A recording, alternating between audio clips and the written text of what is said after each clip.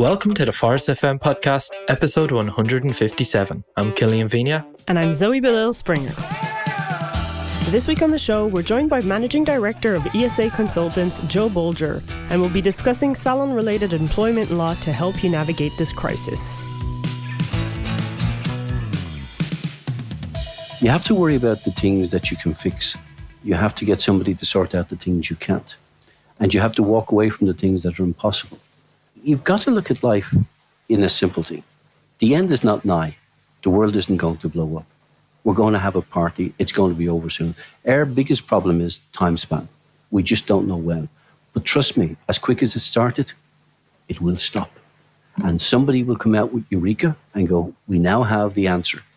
Every opportunity that's on our desk or every crisis is an opportunity, and every opportunity is a chance. You just got to work on it. So for our regular listeners out there, you're probably expecting this episode to be focused on our March monthly roundup.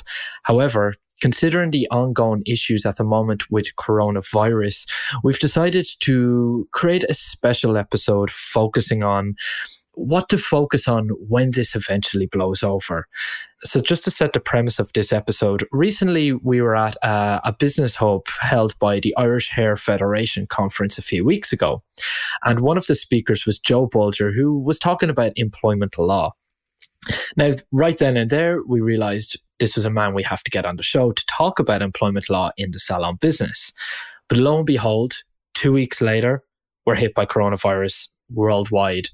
So while we do still want to focus on employment law, we think this is probably the perfect episode to focus on, I suppose, the positive outcome after coronavirus, because it is inevitable that this pandemic will blow over. When, we don't know. But when it does finally happen, we need to make sure our businesses are prepared. Is your admin up to date? Have you used the right documentation for dealing with your staff's employment? And what happens when business starts to pick up?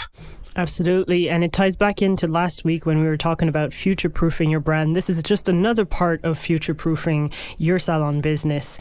So for people who don't know Joe Bolger, he holds qualifications in psychology, safety, law and arbitration. He studied in the US, UK and Ireland, and he has a LLB and PhD in law. He's written for several law gazettes, including articles on employment law. He's actually also written for the Forest blog a couple of years ago, and he's worked in the industry in several countries, including the US, Germany, UK, and Ireland. We are very grateful to have him today on the show. It's like Killian said, the probably perfect timing for him to join us this week. So without further ado, welcome to the show, Joe, and thank you so much for taking some of your time today to chat to us. Well, thank you for having me, and pleased to meet you all. This is actually our first time to have you on the show, even though we've had your daughter Michelle on the show a few times. Has she given you any pointers to watch out for? Oh no, she just wanted to see me, burn and see how it works out, and then do a dance of victory afterwards and say, I didn't make those basic errors. Well, listen, we'll kick it off with an easier one, I suppose. Get into the tough stuff later. The hair and beauty industry, as resilient as it has always been, is right now facing a lot of uncertainty, and a lot of people are getting stressed about the future of the business. Working in employment law, you've surely had a million calls coming in the past week, 2 weeks probably even. What have people been ringing you about the most at the moment? What's the biggest fear? There are several, and you are right. The phones have not stopped running. In fact, we've split the business into two units, people working from home and people working in the office. So we catch the calls that are coming through the main line, and then other people can go through phone calls. But the main concerns that people have are, A, business has stopped. What do I do with my employees? The second concern that seems to be very evident is, what happens during this layoff period or isolation or lockdown, and what will happen afterwards? And primarily in the first question is they're concerned about their employees not being able to have an income during this period of time, and the employer not being in a position to fund that. Now, that poses a couple of problems, insofar as employers are not generating revenue, therefore they're not in a position to pay. And the state has stepped in and said that anybody who is laid off as a result of this may make an application to the department through My Welfare. It is, what do we do and how do we help the employees get that? And simply what they have to do is go on to My Welfare. There's a form up there called the UP1 form. The employee fills that in and makes an application online. They do not have to go down to the info office, which is the welfare office, to sign on. The employer will be asked to fill out a UP14 form. And that UP14 form confirms that the employee has been laid off. Now, that of itself is fine for this particular crisis.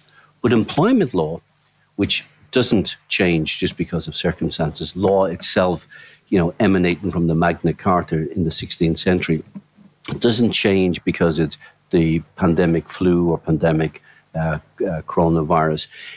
It has rigid rules, and it says that any employer that lays an employee off must issue them with an RP9 form. And that's easy to get in this country. You just go up onto Google and type in RP9 form. And that form allows you to put the employee on temporary layoff. Now, that's from the legal side. And that form then informs the employee that if you're not able to give them work after a period of time, they may request redundancy, but they don't get it because you can command that. So you get up to about 10 or 12 weeks with that form. And that's for layoff or short term. The employee who is sick and is told to self-isolate is required to fill out the same form, but they get €305 for a 2-week period. So you have two classes, those that the business has closed down and those who have to self-isolate. And then you have a lot of clients are telling us that there's a lot of fear insofar as employees are phoning up and saying, I'm not coming in. If an employee refuses to come in, then the employees put themselves out of work and you're not required to fill out the form. If the employee says, I'm sick by ordinary sickness, within most of our contracts, particularly for salons and that, there is no statutory sick pay from an employer unless an employer has a contract. So the employer doesn't have to pay the employee. That brings you into another problem, that if you don't look after employees now, this will abate. And what will happen is there will be a pent-up energy of people wanting to get their hair done, go out and have, almost like Victory Day from Japan and from Germany. People will go out and they'll want to celebrate. Yeah.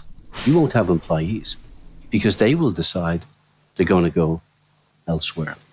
And then the employer is concerned that if they are remaining open, what steps do they take to protect the employee? They're basic steps. And the basic steps are, social distance, which is roughly 1.5 meters, about 5'10" of a distance between the person that's working with you. The problem with hair salons is this, that it is a contact service. Ours is not a contact service.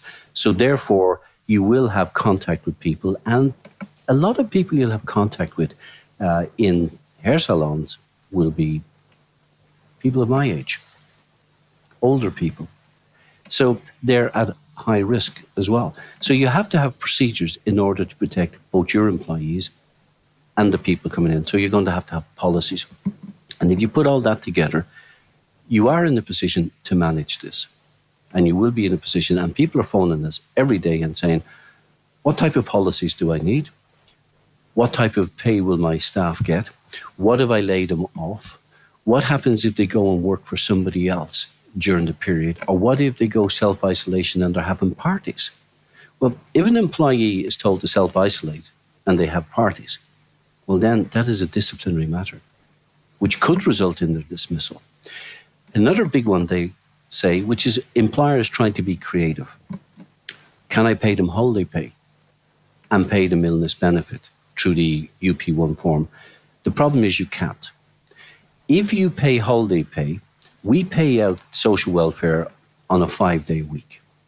And if you take €230 and you're paying it divided by 5, and then you give the employee 1 or 2 days holiday pay to lift it up, the social welfare will take 2/5 of that social welfare off. So they're only going to get 3/5. So we're recommending to employers, if there's holiday pay and with written consent from the employee, that they will take the holidays now. They can give them the holidays and see where this goes. If at the end of the holiday period, they still can't return them to work, then use the UP1 form and put them on welfare. And then you get the other one where employers are saying, perhaps we could supplement their income. And that is up to an employer.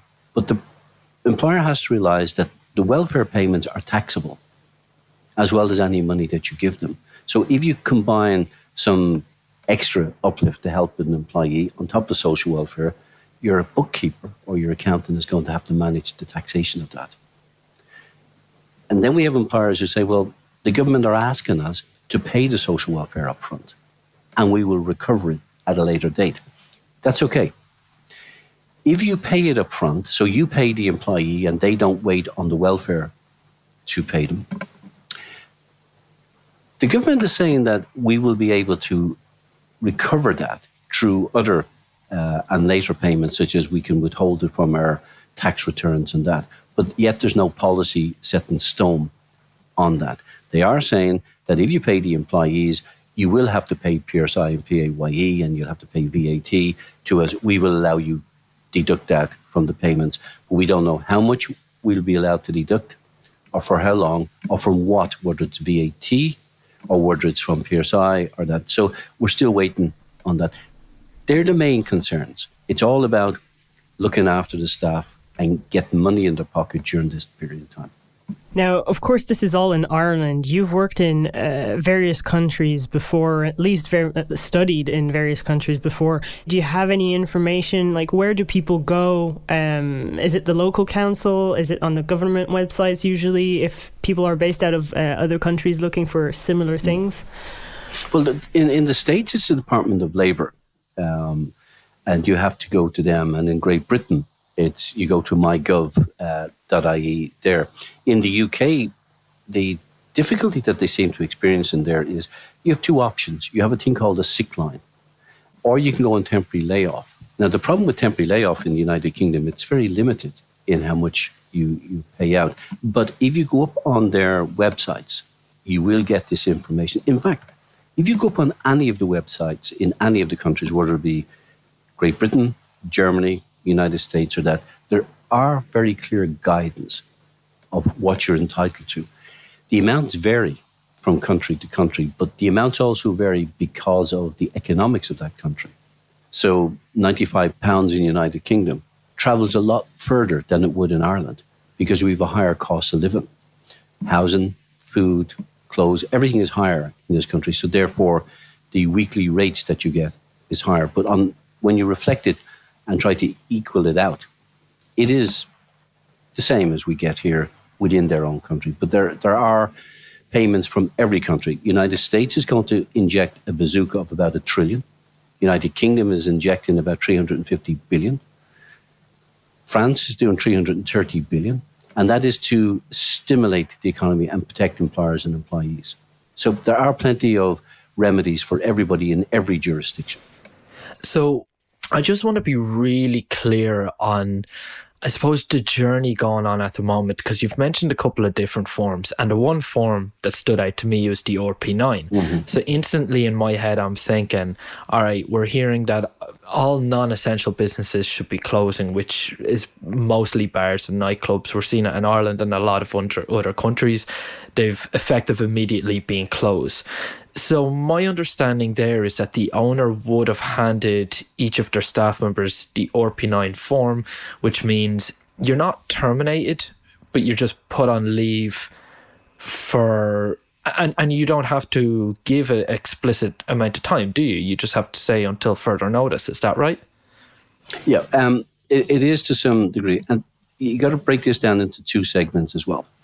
Where a national government issues a decree and says pubs, restaurants must close.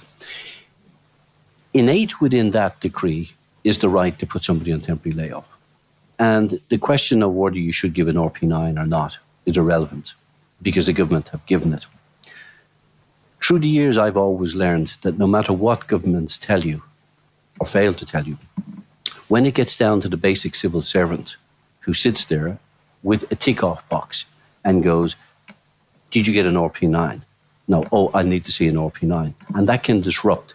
And because we don't know whether it's in the United States or Great Britain or Ireland, what is actually happening here, we have to go back to the basics. And the basics are that any employee who's been laid off or put on temporary notice, which can be given immediate and served immediately, should get an RP9 within this jurisdiction. There's no requirement in Great Britain for an RP9. There's none available. It's a letter from the employer setting out clearly the reasons why. And some employers are using letters here. But, for example, in the hair salon business, there is no decree, there is no order to shut down, as we've had in the Restaurant Association and in the pubs. So I would say, again, make sure you have this RP9, only for one reason. And if I'm proven wrong, there is no loss. If I'm proven right, you'll be grateful for it.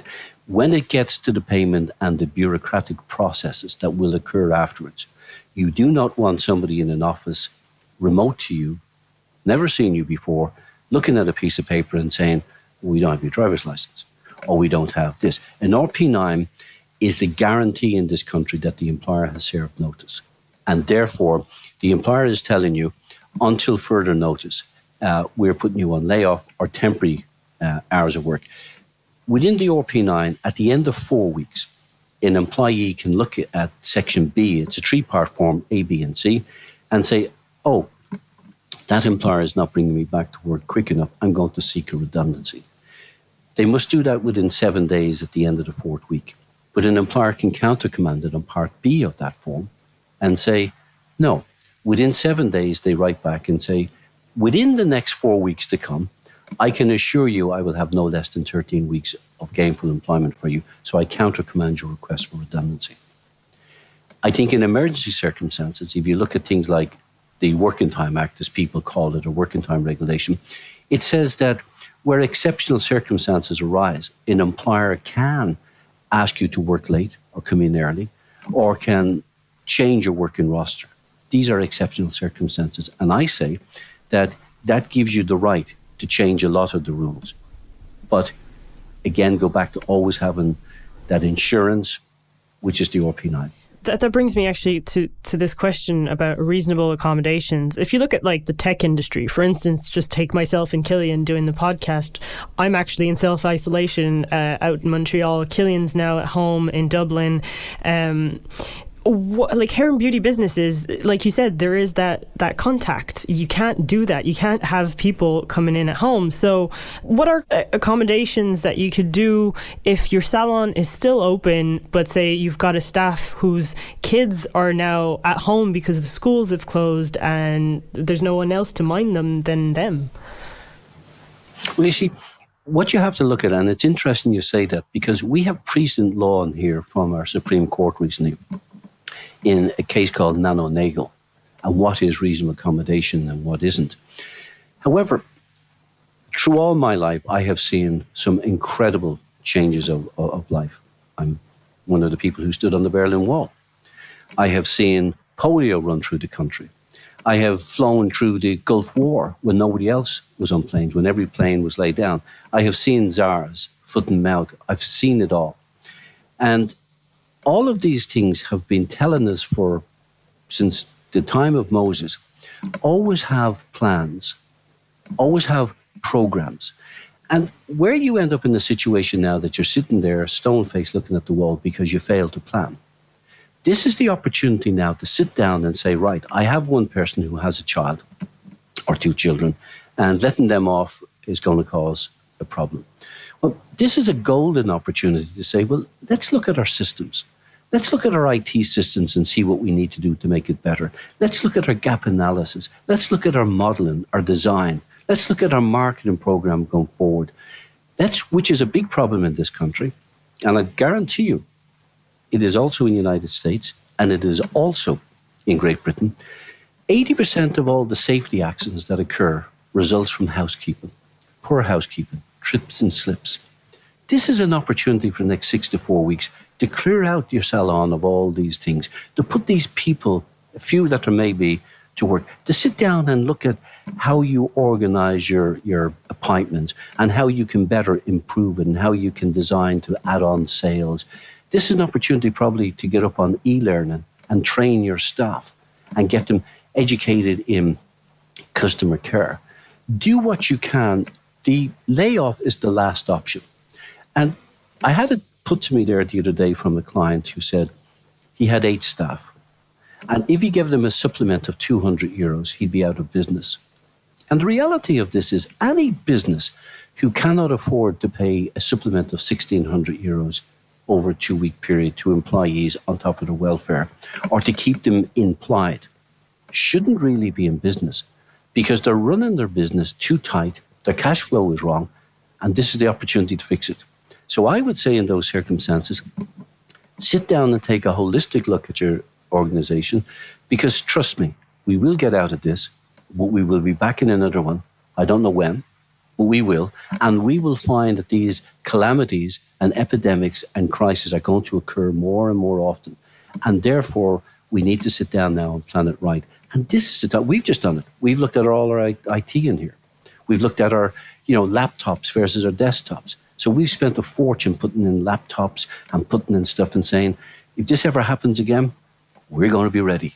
We should have been ready last time, but we were too busy minding the hen house and we didn't look after the business. So I would say to anybody now, golden opportunity to get your house in order and be better prepared, not just for the next crisis, but be better prepared to improve your business going forward.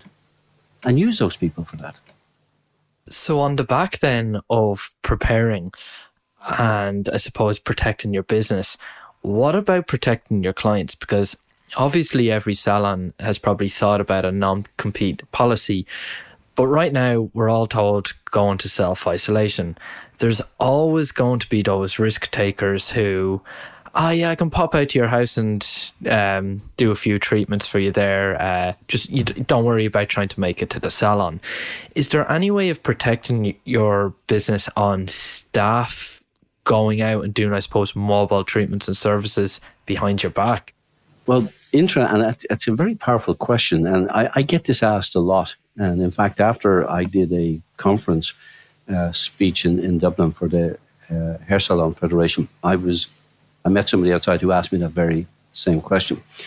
First and foremost, we say to people every time they come here and we present them with contracts, they take their pen out, the red pen, they go, we don't want this clause, or we don't want that clause. And we always go, don't take them out, because you will find, if not today, maybe tomorrow, you will find that clause is a clause you need, such as a restrictive covenant, a non-compete clause. Now, restrictive covenant and non-compete clauses do not prohibit employees for going to work elsewhere. What they do prohibit is for them setting up next door with a Me Too company and taking your client base. If they take your client base, first of all, it's a breach of the GDPR. Secondly, it's a breach of your intellectual property and you can sue on it. And if they have the resources to set up a business, we call it in law, they have a mark.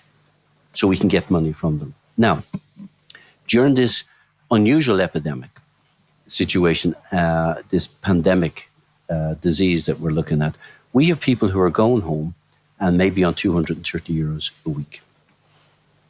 The morality says, if they do go and get the odd client and they get an extra bit of income, I wouldn't be too concerned about that. I would not have a sleepless night over that, because I would say, well, at least my employees have some substance and some extra income to survive this crisis. On that, if it becomes blatant, this comes to policing and disciplinary. So if you find that as a result of what they're doing, they are blocking you doing business, and bearing in mind that you're probably not going to do it because people are not going to go to salons at the moment, but if they were, then that is a fundamental breach. You do not need a restrictive covenant or a fidelity agreement with anybody. You can then deal with them swiftly, but you have to have evidence. And the biggest problem you will find is hearsay. People will tell you what they saw and what they heard, but you have to have evidence that you can prove beyond all doubt that that person has done something. And again, you have to go back to your contract and you have to be able to say, in our contract which you signed, that's it. So most important thing is have a properly constructed contract and not these 1.5 page because it looks nice and you just want to comply with the law. You just want to make sure they have it. Make sure that your contract covers every angle, because no matter how big the contract is, you will rely on some clause at some stage. I suppose just to kind of start looking towards the future, because this will blow over. When, we don't know. But when it does blow over, I assume you can imagine that business is going to be just like coming up to Christmas. It's going to be impossible for clients to find space to book in with you. However, your situation has now reversed. You're going to go from possibly worst case scenario, and we don't really want to say it, but possibly having to let go of some great talent that you've worked so hard to attract, to then when you're becoming busy and business picks up, you're eventually, like, your staff or ex-staff possibly are now going to have the choice of which salons to go to. Is there anything you can kind of put in place to protect yourself? Because ideally you don't want to, I suppose, not terminate a staff member's contract if this is going to be 2 months long. They need to be able to claim welfare. They need to be able to bring in an income. But can you put anything in place that, I suppose, boomerangs those staff back? Well, they are employed. Trust me on this. Even though they've been put on temporary layoff as a result of this COVID-19, they are still your employees. And I know everybody is using these terms, including the leader of our country last night when he gave a State of the Nation town hall type conversation. He used words such as, you've lost your employment. You have not lost your employment. Your employment has been temporarily suspended. So they are still your employees. Now, and you're perfectly right. And this has happened after every crisis. There is bent-up energy, and suddenly everybody wants to go out and party. It's the V-Day, D-Day, whatever you want to call it. Let's get out there. And we were listening to news the other day with Yuan, and people are coming out and saying, this is like liberation. I feel free again. I feel I want to party. And every crisis that we face in life, we always want to rewrite our life to be better. And we're going to do things different. But nonetheless, employees are the biggest and most important asset you will ever have. And what's more important within that sub-constituent is each individual employee is different. And how you treat them and how you manage them is key, critical. And what is good for one is not necessarily good for the other. So you have to have a very robust HR relationship. You have to have a very hands-on relationship and understand your employees. If you manage your employees on this temporary suspension properly, and if you don't get animated because you heard they went over to a particular house and they did the family's hair in there because they all wanted to look nice looking at each other in self-isolation, bearing that in mind, and you don't punish them for that, they will come back. But they are not gone. They are still your employees. And if you treat them wrong, employees are like elephants in the long grass. They wait. And they will come back, and they'll come back with something. You've got to have that relationship where you're showing them transparency. Don't have a lot of money sitting in your bank account that would get you to the Christmas beyond next and tell the employees you can't give them anything. Try and manage to help them, to work with them and encourage them, because, you know, people don't care how much you know until they know how much you care.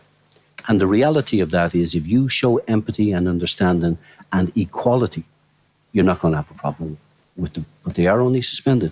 They haven't lost their job. And you know, the government are going to put these bazooka financial funds into our economies. And my guesstimate of looking at this, particularly in the United States, UK and Ireland, is the government, so long as you properly declared your revenue and you properly returned your taxes as you're supposed to, you will be able to make an application to the government to say, I've used up all my resources. Because customers and clients are saying to us, oh, but I need to keep money in reserve when this blows over so I have money for stock. That's not necessarily true, because the government will arrange for you to get interest-free loans from banks by making an application, showing that you've complied with your legal obligations, your tax obligations. They will then give you a letter of comfort. As I see this panning out, which you will go to the bank and say, here's my letter of comfort. I need 10, 20, 30 or 40,000 euros as a line of credit in order to get stock and start paying staff because the business is going to take off. So there's also a back end to this where the government are not going to let companies fail. Boris Johnson said, we will not allow any company to fail. Our own Taoiseach has said, we will not allow any company that has not got grounds for failing prior to this fail. And even President Trump has said the same thing. Mike Pence has said the same thing. Macron has said the same thing. Merkel has said the same thing. The world leaders have come out and said, we will not let companies fail. So if you have to borrow, you will be able to borrow, providing you've been running a very good shop. And that comes back to getting your house in order. So going forward, you will have the evidence to show you run a very good shop. That's great, because like we've seen talk about these loans, but I suppose there was always the fear that the likes of the airlines and the mega companies were all going to try and avail of it and take a substantial amount from those loans. Everybody believes that the multinationals will jump in and grab these funds. But the funds have been subdivided into segments. SMEs, medium-sized companies, and large companies will get their own funding from this. So what you'll find is SMEs who will only have a requirement maybe of, $20,000 or, £11,000 or 15,000 euros will have that fund, because the banks too are putting reserves aside to be able to issue this funding. The European Central Bank is doing quantitative easing. The United States is shooting $1 trillion into this. France is 330 billion euros. United Kingdom is 350 billion. Now, the interesting thing is people wonder where all this money is coming from. But if you take economics and the banking world, you borrow 100 euros and you give the 100 euros to the guy next to you. He then loans the 100 euros to the guy beside him. And all of a sudden there's 300 euros in the economy, but there's still only 100 euros. So quantitative easing is using up money based on your gold reserves. And there's plenty of that. And the money can be pumped in. All you'll see in the next 5 years as a result of this is there'll be more potholes on the main roads. There'll be more street lights not working properly because money is being diverted. But the money will be there.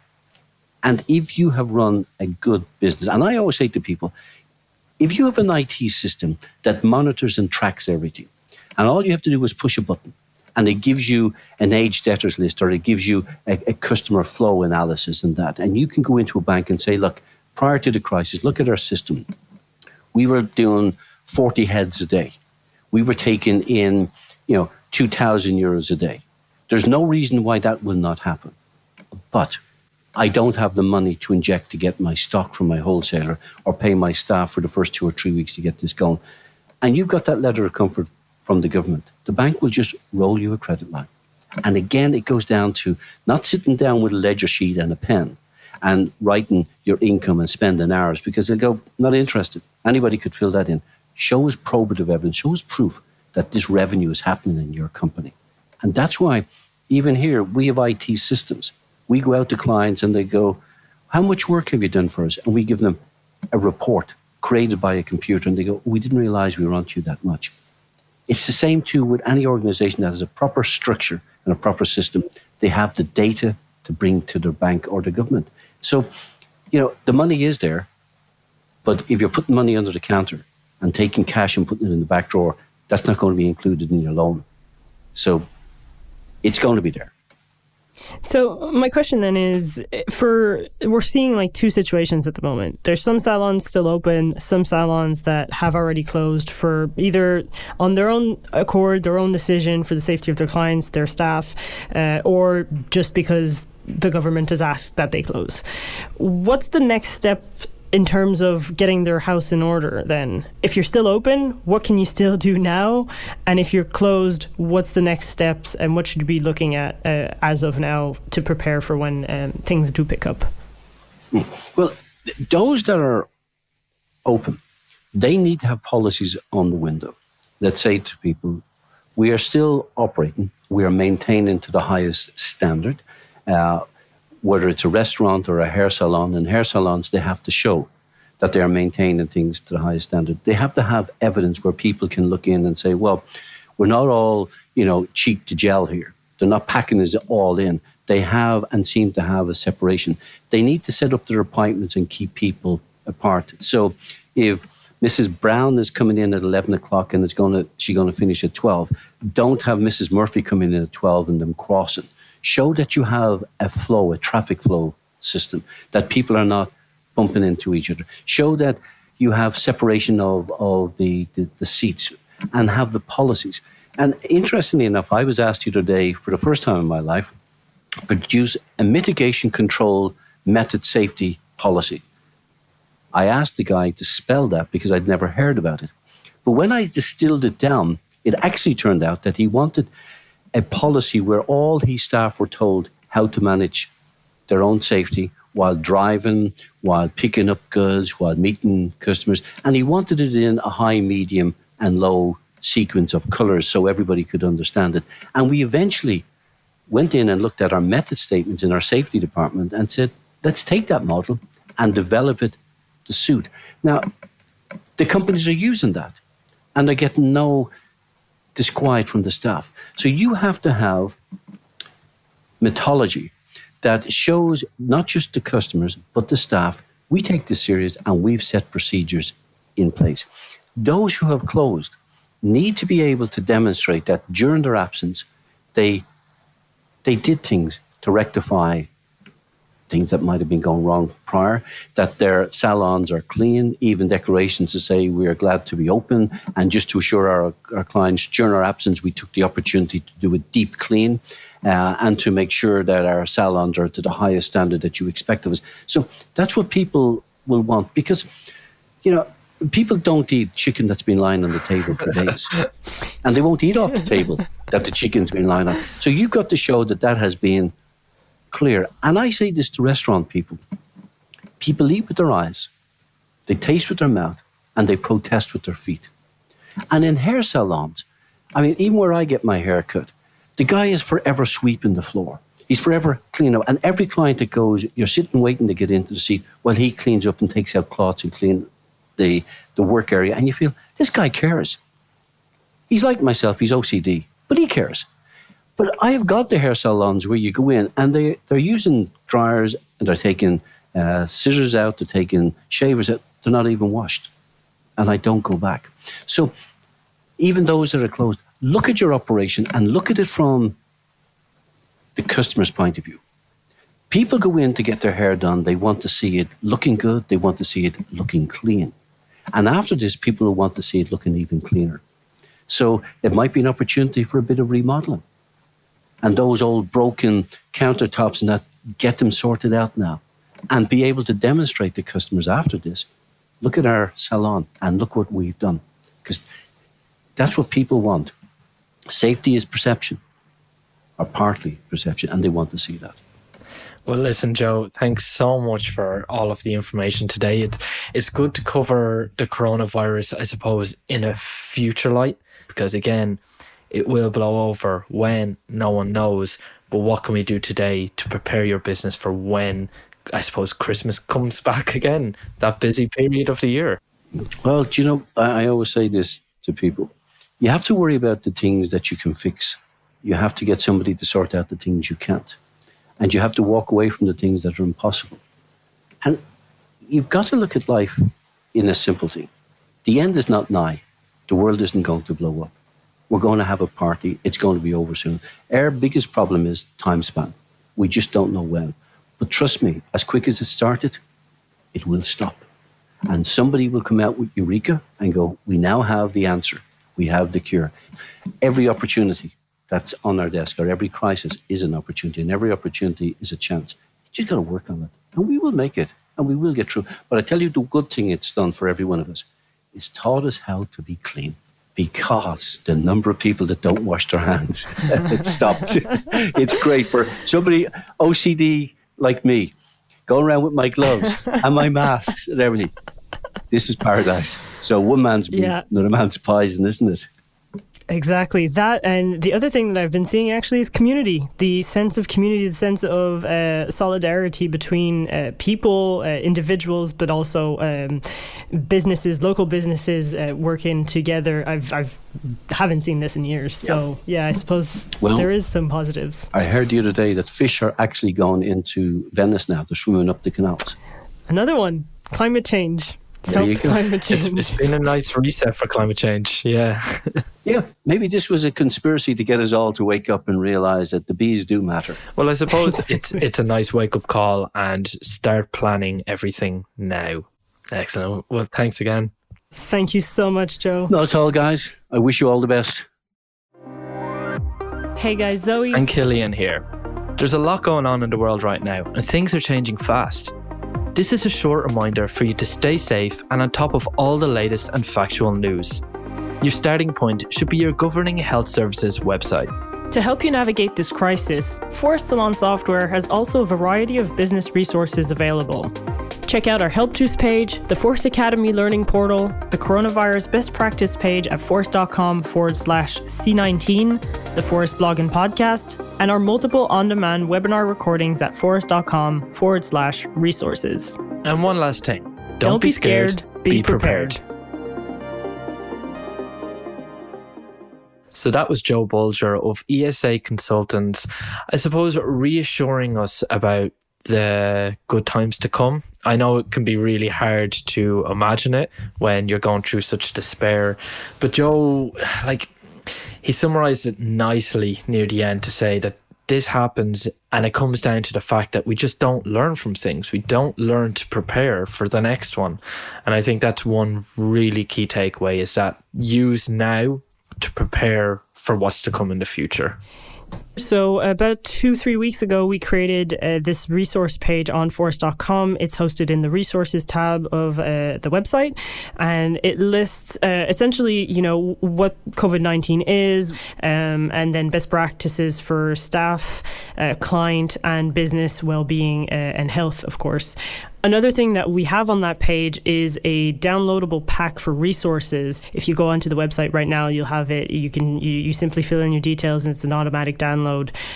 You'll also get an email giving you those downloads just in case you're on your phone, you're on the go. When you download them, you'll also have them by email for future reference. Now, we don't actually have any more live webinars coming up, but what we have done is over the last 2 weeks, we have run COVID-19 Don't Be Scared, Be Prepared webinars. We've taken those recordings for the webinars and we have actually uploaded it to Forest Academy. So if you haven't been fortunate enough to find the time to attend that webinar live, you can now watch the full recording in Forest Academy and you'll have access to the slide deck and any resources included. You can find all of that in your Forest Academy, and the course will be called COVID-19 Don't Be Scared, Be Prepared. In the same spirit, we've been collaborating with coaches and consultants from the industry to provide webinars on how to manage this whole ongoing situation. And we currently have 4 of them that you can watch on demand for free on forest.com/resources, or you can follow the link in today's episode's notes. The first one is Salon HR Advice for Managing COVID-19, and that's hosted by HR specialist Caroline McInerney, looking at HR game plans for salons dealing with the current crisis. The second one is Gain New Clients from Social Media, hosted by Angela Anderson. She's a salon coach in the US. And in this hour-long webinar, she discusses her 4 golden steps to attract new clients, specifically through Instagram. The third one is hosted by a past guest on Forest FM, Jay Williams. Some of you would know him already for his content on feedback and on emotional intelligence. On this webinar, he talks about feedback. So leading your salon through the uncertain times of COVID-19 by learning more about how feedback can help you grow your business. Finally, we have Fact versus Fear, Best Practices During Uncertain Times, and this one is hosted by Nina Tullio, who's an industry-leading salon business consultant, speaker, and educator at 1N Agency. The premise for her webinar is understanding the difference between fear-based decisions and factual decisions, and how analyzing this can ultimately help you be best prepared for the future. Again, all of these webinars are absolutely free to watch. You can watch them on your own time. They're on demand. So if you want to watch any of those, simply click the links in today's episode's show notes and you'll be redirected to the webinar replay. As always, we're here to help. We want to support you through this situation. I know it's uncertain times. We've repeated it quite a bit. Killian's mentioned it at the start of the show. But we're here for you. And if you have any questions at all, you can always reach out to training@forest.com for anything related to Forest Academy or the education webinars that have been aired. And if it's anything to do with support with the coronavirus best practice page, you can reach out to marketing@forest.com. But yeah, so I guess that's all we got for this week, guys. As always, if you want to share your thoughts on this episode or have any suggestions around the show in general, please do send us an email at forestfm@forest.com. Your comments are always very much appreciated and help tailor our content really to what matters to you in the moment. So we genuinely appreciate you taking that second or 2 seconds to leave us some feedback. Otherwise, stay safe and we'll catch you next Monday. All the best. This episode was edited and mixed by Audio Z. Great music makes great moments. Montreal's cutting-edge post-production studio for creative minds looking to have their vision professionally produced and mixed. Forest FM, the Salon Owners podcast, is brought to you by Forest Salon Software. We help salon owners get their clients back in more often, spending more, and generating referrals. Let's grow.